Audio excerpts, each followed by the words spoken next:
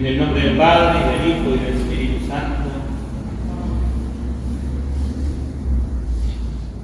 Queridos hermanos, el Evangelio de hoy tiene muchos aspectos muy interesantes en los que podemos pararnos para reflexionar. Pero hay uno que me parece clave, que es el de la unidad de vida. Pues como ha dicho nuestro Señor Jesucristo hoy, por medio de su Santo Evangelio, todo reino en guerra contra sí mismo, todo reino dividido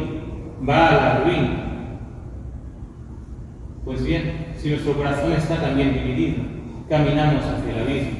Tenemos que elegir de una vez y para siempre en qué campo vamos a querer luchar, en el de nuestro Señor crucificado o en el de aquellos que le crucifican. Y renovar cada mañana, al levantarnos, esta ofrenda de nuestra pobre vida a nuestro Señor y nuestro Dios. Pues es muy peligroso para nuestra alma estar por un lado viviendo como cristianos a tiempo parcial, siendo cristianos pero no mucho, algunos solo los domingos, otros según la compañía, según los días,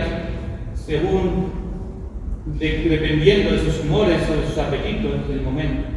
Y por otro lado, queriendo seguir las modas, las inclinaciones mundanas y los caprichos que tantas veces no nos atraen las bendiciones del cielo, sino la cólera y el castigo divino del que hablan las lecturas de hoy, en especial San Pablo a los Efesios. ¡Ay, si meditáramos más a menudo sobre nuestra muerte!, decía San Alfonso de Ligorio. Si meditáramos más a menudo sobre nuestra muerte, pecaríamos mucho menos. Y nuestro patrón, San Francisco de Sales, del que este año cumplimos los 400 años de su fallecimiento, nos recordaba que en esta vida buscamos a Dios.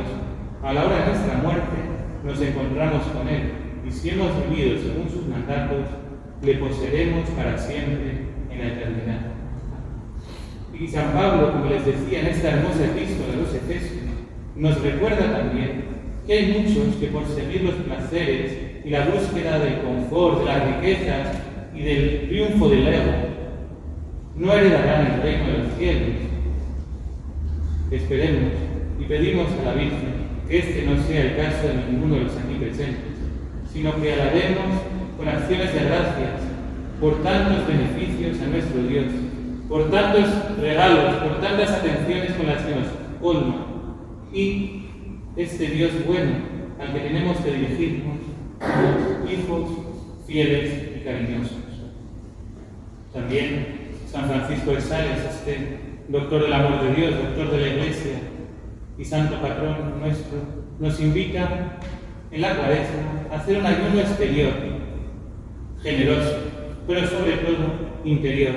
quitando en este tiempo de penitencia tantas cosas que impiden a nuestro Señor Jesucristo reinar en nuestros corazones, en nuestras vidas, en nuestras familias y en nuestros ambientes.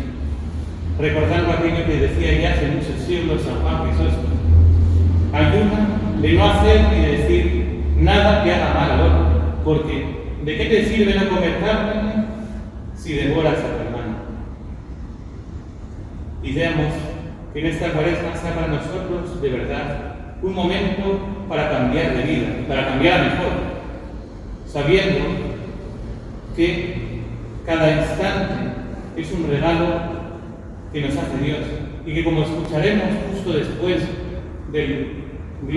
credo, en el canto del ofertorio, que los mandamientos del Señor son justos y alegran los corazones, y sus juicios son más dulces que la miel. Cuando servimos al Señor, no lo tenemos que hacer apresurados, sino con alegría, sabiendo que Él es el que nos dará el 100 por 1 y la vida eterna, pues no se deja ganar en generosidad. Y para concluir, fijémonos un instante en que el final del Evangelio termina de esta forma tan hermosa. Una mujer entre la multitud hizo la siguiente hermosa alabanza de la Madre de Dios, de la Virgen María, nuestra Madre, con su famoso Beatus venter que te portavi et ubera que subsiste, que se traduce de la siguiente forma: bienaventurado el vientre que te llevó y los pechos que te criaron. Pero nuestro Señor mejor aún más ese piropo a su propia madre, diciendo que la Virgen María fue más feliz y más bienaventurada aún, porque escuchaba la palabra de Dios, porque guardaba sus mandamientos y conservaba todas las cosas en su inmaculado corazón.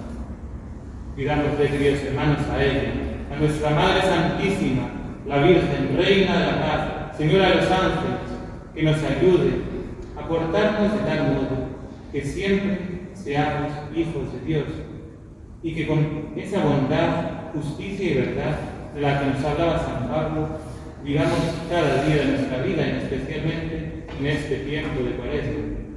Y así podamos recordar a los que viven con nosotros, a los que trabajan con nosotros, a los que nos cruzamos a lo largo de nuestras jornadas, a este mundo incrédulo y triste y alejado de Dios, que somos hijos de este Dios bueno al que podemos llamar Abba, Padre,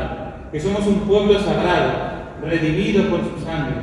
llamados no a ofenderle más, sino a reparar tantas ofensas que sufre su sagrado corazón. Y así, al término de nuestra existencia, cuando concluya nuestro peregrinaje terrestre, llegar al cielo, donde Cristo,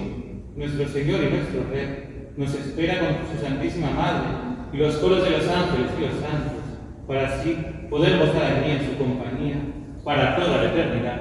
y así sea. En el nombre del Padre, y del Hijo y del Espíritu Santo.